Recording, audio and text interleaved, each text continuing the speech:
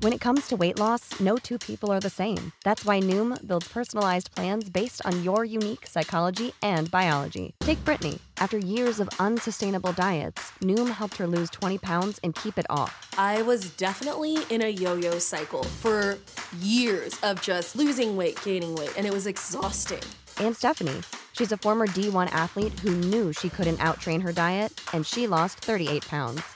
My relationship to food before Noom was never consistent. And Evan, he can't stand salads, but he still lost 50 pounds with Noom.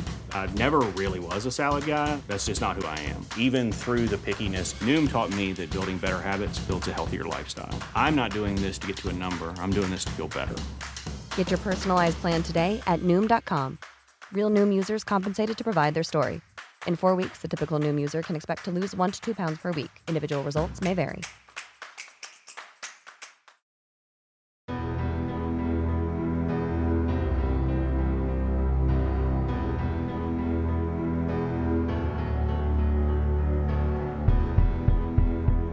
Wednesday, October 21, 1987.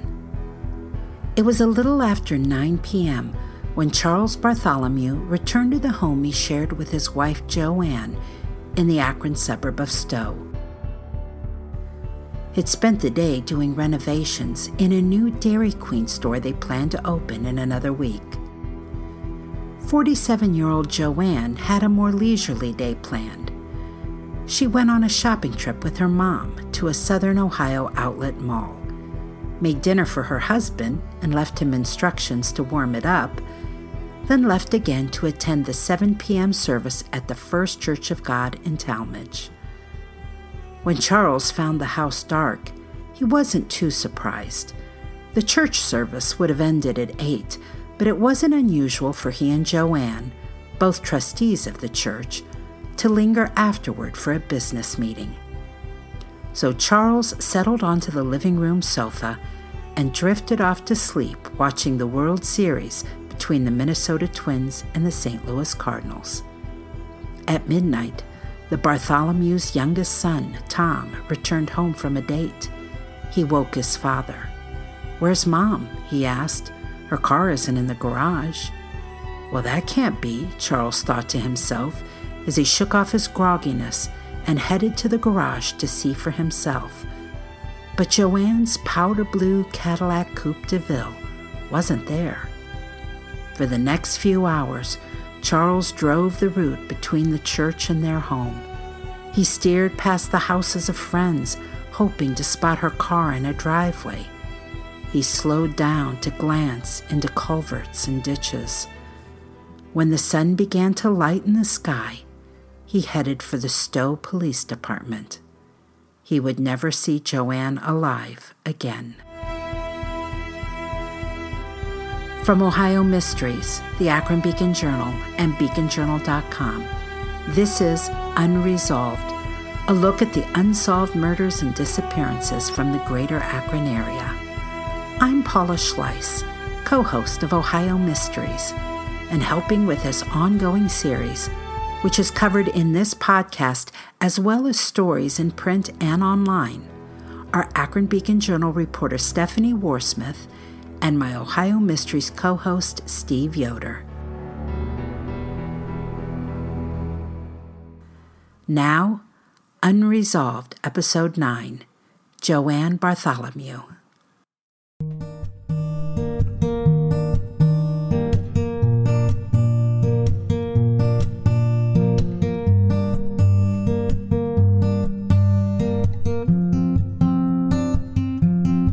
I came home after my first year at Ohio University, and I went over to my cousin's, and I called her up and I said, "Marilyn," I said, "do you know anybody you could fix me up with to go out with during the summer?" And no, she said, I don't know of anybody. All my friends are dating. That's Charles Bartholomew talking about the unconventional way he found his future bride back in 1958. He'd graduated from Akron's Buchtel High School the year before. His cousin Marilyn was a recent graduate of Cuyahoga Falls High. So I said, well, do you mind? You have a class picture, don't you? And she said, yes. And I said, well, do you mind if I come over and look at it? She said, no, come on over. So we went over, and we were actually sitting on the floor looking at the picture, and it's a long, kind of narrow picture. And she said, but all of my friends are dating somebody. And I said, I'll tell you what. I took my finger and I went down on the picture. I didn't look. I just took my finger and went down on the picture. And I took my finger up and I said, get me a date with her, would you? And she said, oh, she's dating somebody. And I said, well, you can ask her if she'd go out. So she called me back, it was about a week later, and said that she was going to set up a double date between me and Joanne and she and her boyfriend. So that's how I met her, and we went out for our first time. And that's how Charles found the girl of his dreams. She was very outgoing and just fun to be with. And we had a lot of fun together and had kind of the same things that we would like to do in life. Her parents were very much involved in their church. And she wanted to also, going to school made it difficult, but she wanted also to have that as her background. The pair dated for more than 3 years, then got married as they pursued the careers they'd gone to school for. Joanne became a teacher in Cuyahoga Falls, following in the education footsteps of her father, a retired Talmadge school superintendent. Charles became a project engineer for a marine contractor, Great Lakes Dredge and Dock. His work required him to travel, something that became a burden as their 2 sons, Scott and Tom, were growing up. He and Joanne talked of starting a family business, something that wouldn't require him to travel, maybe something their boys could get involved in. How about a miniature golf course with a custard stand? Well, they got the custard part anyway. In 1982, they decided to purchase a closed Dairy Queen store in Mogador, and then bought a second one in Cuyahoga Falls. It was hard work, but it gave them more time to be together and with their sons. She was a great mom. We were family-oriented. We had something we did we called a family hug, and we'd stand around each other. We did that from the time before they could walk almost. We'd pick them up and we'd have family hugs. By 1987, the boys were grown. Their eldest son, Scott, got married that August and was living in Philadelphia. Tom was still living at home and working for his parents. Charles and Joanne no longer had the original Mogador store, but were opening another one in Medina. While Charles finished the renovation of the new store, Joanne was interviewing potential employees. They were a week away from opening. That's why Charles begged off that Wednesday in October when Joanne asked if he planned to attend the evening church service, as they usually did. He needed to finish up some spackling at the new store so it would dry in time for him to paint the next day. Joanne didn't mind. She was going to spend the day with her mother. A few days earlier, she had attended a home party where a fashion expert gave guests suggestions as to what colors complemented their skin tone. Joanne, who had made her own wedding gown, was excited about buying some fabric and perhaps a new outfit with her recommended colors. And so she and her mother headed south to an outlet mall. She made it back home that afternoon, changed into her new outfit, and wore it to church that evening.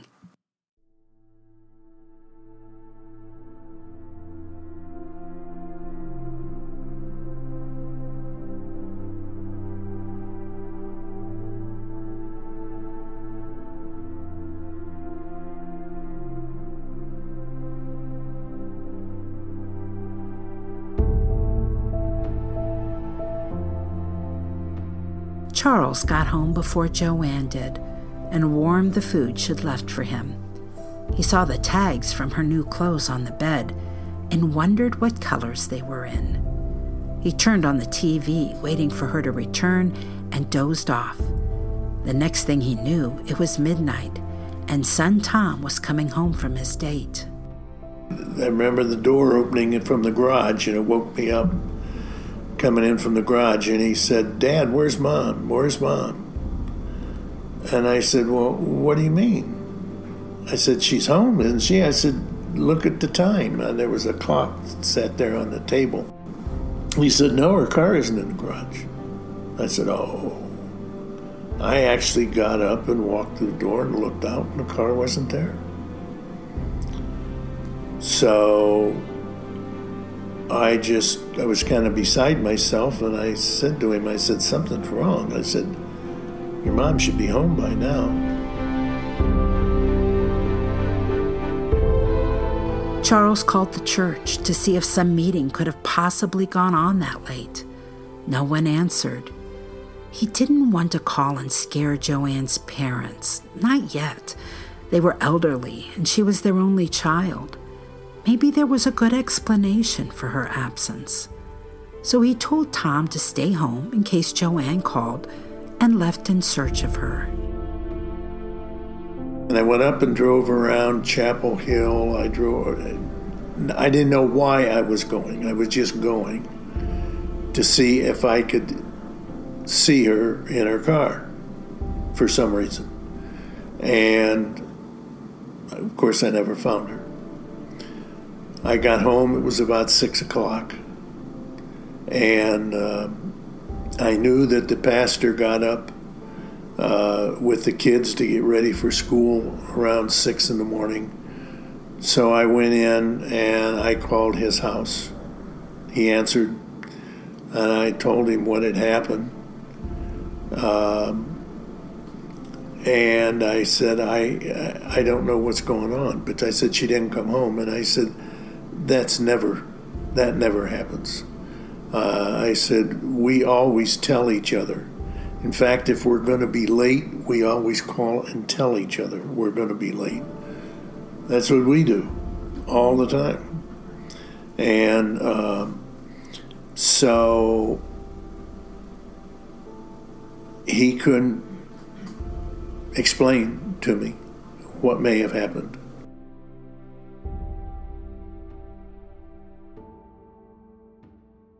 Charles' next stop was the Stowe Police Department. An detective officer came out, and I explained to him the situation. He didn't get a little concerned at first. He said, you have to understand, this is not uncommon. A husband and wife have an argue, and one of them leaves. I said, no, sir. This is not the case. I said, there's something wrong. I said, she didn't come home. So he said, the only thing we can do initially is put a warrant out for a stolen car. And he said, for the first 24 to 48 hours. And so that's what they did. They put a report out for a stolen car. And this is Thursday morning. Then came the heart-wrenching task of telling Joanne's parents that their daughter was missing. He had the church pastor meet him at their home so they'd have his support as well. Then, with Stowe police in a holding pattern, it was up to the Bartholomew family to continue the search. Son Scott was informed of his mother's disappearance, and he and his wife started the drive from Philadelphia. Meanwhile, Charles and his son Tom decided to check every parking lot between the church and their home. Charles reasoned if someone had taken Joanne, they might have left the car behind. At Chapel Hill Mall, a place Charles had passed half a dozen times in his search the previous night, they started in the back, sweeping all the parking off Buchholzer Boulevard. Then they made a turn at the old Brown Derby restaurant to look over the front of the mall, off Britain Road. And there it was, near the street, far from the mall entrance. Joanne's powder blue Cadillac, Before Charles and Tom even exited the car, Charles told his son, "Your mom didn't park that car there." The front left tire had been jammed against the curb, the rubber indented. Joanne would never have been that reckless. The two men knew better than to touch the car, but Charles peered inside, and that's when he saw something that made his heart sink. When I got to the driver's side and I looked in the car, I just got sick. I saw her two shoes pinched in the passenger side door, and the soles were towards the dash, like her feet was stuck in the door when the door slammed shut, and her feet then were pulled out, and the door and the shoes stayed stuck in the door. Charles found a police officer inside the mall. Since Chapel Hill was in Akron, it was their jurisdiction. Akron detectives arrived on the scene and used the second set of keys Charles had brought with him to look in the trunk. It was empty. A car mat was missing. The Cadillac was towed to have it processed for prints and evidence. That night, Charles went out again, this time armed with a searchlight to help pierce the growing dark. He stayed in the Chapel Hill area, illuminating the woods, brush, and green spaces that surrounded the retail area. He found nothing.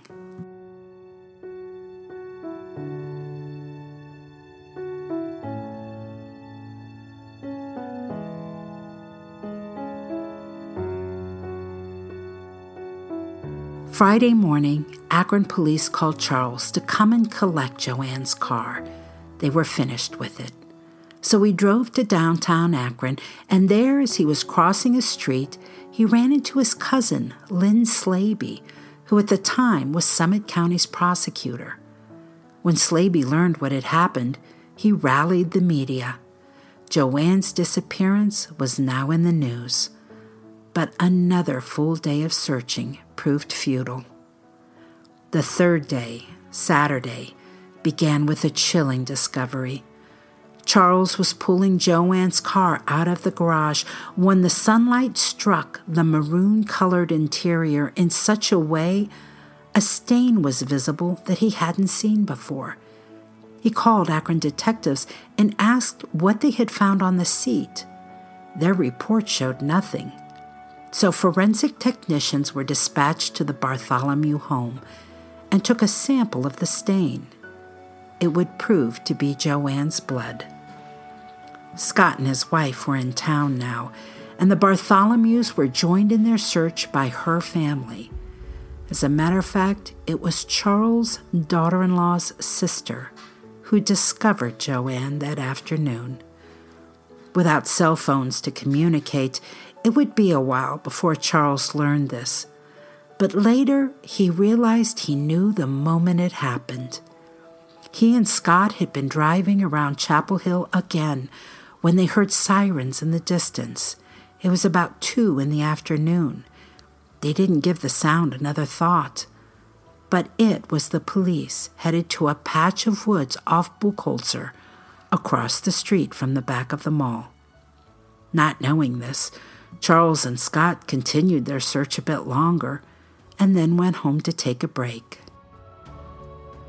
Scott and I then went home, and when we got to the house, there was a city car parked in the street in front of our house. And I said to Scott then, I said, something's not good.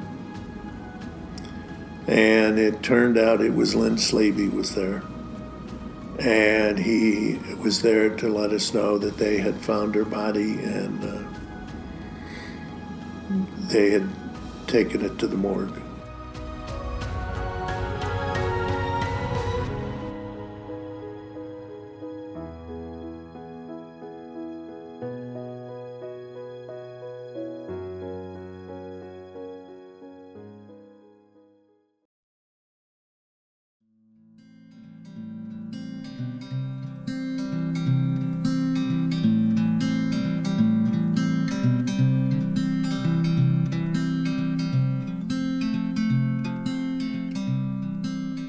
Joanne was found nude except for her bra. She is in a wooded area, not far into the woods. I think you can actually see her from the parking lot. She's laying on her back. She has multiple stab wounds to the chest and neck area. Appears that she possibly could have been sexually assaulted. That's Detective James Basilich of the Akron Police Department, who pulled Bartholomew's file out of the cold case closet a few years ago to see if modern technology could solve it. Her feet are clean, so it's not like she walked back through the woods. It doesn't look like she was dragged through the woods. She's got no marks like that, no drag marks. So she was probably carried back there. So not all the clothing was recovered. There was a vest type shirt or jacket. I want to say there were some other items too. It looks like the vest had holes punctured through it, probably that could have lined up with the puncture holes in her body, like she had it on at the time. Charles went to see the spot where Joanne was found and came to the stunning realization that he had been standing just yards from her body. You see, during one of his many trips around Chapel Hill on Thursday, Charles had stopped in at Best Products, across the street from the back of the mall where Dick's Sporting Goods is now. He had become increasingly convinced that the only way for Joanne to have been abducted was if she had stopped to get out of the car. And Best Products was a favorite store of hers. It was an unusual store, in that products were on display, and if you wanted something, you had to write your name and the product number on a slip of paper and take it to the counter. There, a clerk would have it delivered by conveyor belt. Charles asked the staff if he could see their customer slips from the night before to see if Joanne had been there, but the slips had been thrown out Wednesday night. So Charles had gone to the back of the store and climbed up on the dumpster. The morning's trash had already been taken away. Now Charles realized if he had turned around when he was on that dumpster and knew where to look, he would have seen his wife. Charles also learned his instincts were right. Joanne had stopped to do some shopping on her way home from church Wednesday night. She'd gone into O'Neill's, one of the Chapel Hill's anchor tenants. A cousin who worked there turned out to be the last person to see Joanne alive, with the exception of her killer. We had decided that we were going to buy VCRs for her mom and dad and my parents and for us for Christmas. She had mentioned to me that O'Neill's was having a sale on VCRs the weekend. My cousin worked in the TV department in O'Neill's up on the second floor, and my wife knew that. And so that night on the way home, went up and looked at VCRs and then left, and then she had to park somewhere in the O'Neill's parking lot. We figure when she was getting into the car that somebody attacked her. Since it was logical for her to have parked on the back side of the mall to enter O'Neill's, there are many theories as to how the car got to the front of the mall. One likelihood is that after Joanne was attacked, the killer took her to where her body was found, then drove the car back to the other side of the mall before abandoning it. Even today, police are not sure whether Joanne was killed at the site where she was found. In the days that followed, leads led to police finding her purse, various credit cards, and personal papers, and the missing car mat. They were all in the area of Patterson Park in Akron's North Hill, a few miles from the mall. And there was no shortage of people to track down and talk to. Detective Basilich leafed through a binder full of forms, each one representing a lead or a phone call that had to be checked out. All these are tips that came in. Each one's a different one. At some point in here, they talk about how they had over 100 suspects that people would call in and say, this person. And like I said, a lot of that isn't based on fact, it's based on feeling. Charles said the one lead that always stood out to him was Detective Bruce Van Horn, an original investigator on the case. Told him that a week or so before Joanne was killed, another woman had been attacked in the Chapel Hill parking lot. She worked at another mall anchor, Penny's, and she had asked a security guard to walk her to the car. He didn't take her all the way. Once they were in sight of the car, he held back and watched as she finished walking to it. Then he turned and went back inside. But the woman's assailant was already in the car. He beat her badly. Van Horn told Charles the woman was so afraid she wouldn't even talk to police about the incident. Charles asked if he could try and talk to her, but was told the woman wanted to forget what happened and declined. While that story didn't make the news, other stories did, and collectively they threw Summit County into a very dark mood during the holiday season of 1987. Joanne's was the second of 4 murders that happened in a 5-month span, and they stood out because they were all average, middle-class moms, wives, daughters, killed doing routine things. These weren't women in high-risk neighborhoods or involved in dangerous activities like drugs or prostitutions. They were playing bingo, jogging, shopping, going to a party. The series of murders set the community on edge. Groups started holding self-defense classes for women. Husbands and fathers were accompanying their wives and daughters on everyday errands. Pepper spray sales were sky high. Because different police jurisdictions were involved, a task force was formed to determine whether the cases were related. The conclusion was they were not. No serial killer at work here, just tragedy upon tragedy. 3 of those cases remain unsolved.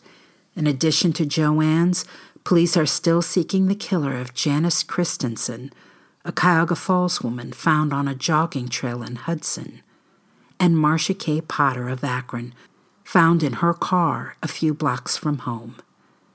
It took 33 years to solve the 4th case. In 2020, the revolutionary process of identifying a suspect by building a family tree from an unknown DNA profile linked a man to fingernail clippings taken from Barbara Blatnick. She was a Garfield Heights teen whose body was found near Blossom Music Center in Cuyahoga Falls. James Zastonic was awaiting trial in Barbara Blatnick's death when he died of cancer last year. It took 33 years for that one, and Joanne Bartholomew's case won't even be that easy. The only DNA found on her belonged to her or her husband. The cases, unfortunately, that are not DNA cases, those are hard. There's evidence-wise isn't going to get you there. It's going to have to be somebody talking and saying what happened. And so the Bartholomew family still waits for justice. I want to say this strongly. Our police department they made a couple of mistakes, but in a couple of things, but they did a phenomenal job. They've always worked hard.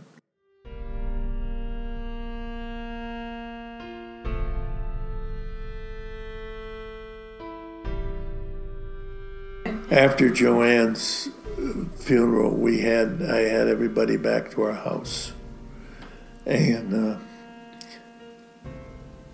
we were all out I had the food in the house, and then we were outside eating at tables and so on and so forth. And just out of the blue, a young doe came out of the woods and ran up and alongside the house and went across the street while we were all out there. Then it was just... Did it seem like a sign? We thought so. Still think so. Yep.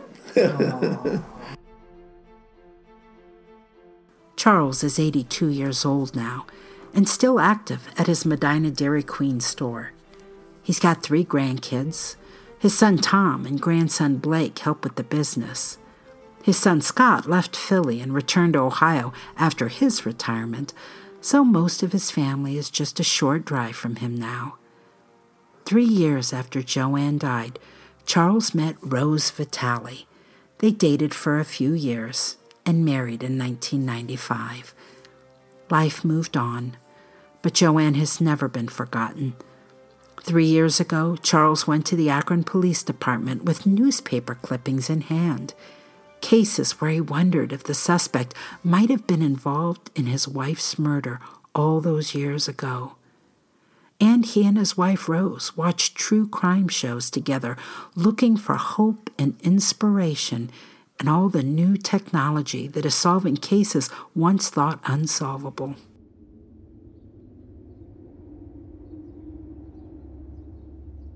First of all, you marry to be married for a lifetime, and that was Joanne and I. And of course, that was all interrupted. And to meet Rose, she's phenomenal, and she has been so supportive of everything to try and solve this case. And I'm just so lucky. If you have any information that could help solve this case, please call Akron Police Detective Jim Pasilich at 330-375-2490. And that's it for this month's edition of Unresolved, a collaborative podcast between Ohio Mysteries and the Akron Beacon Journal.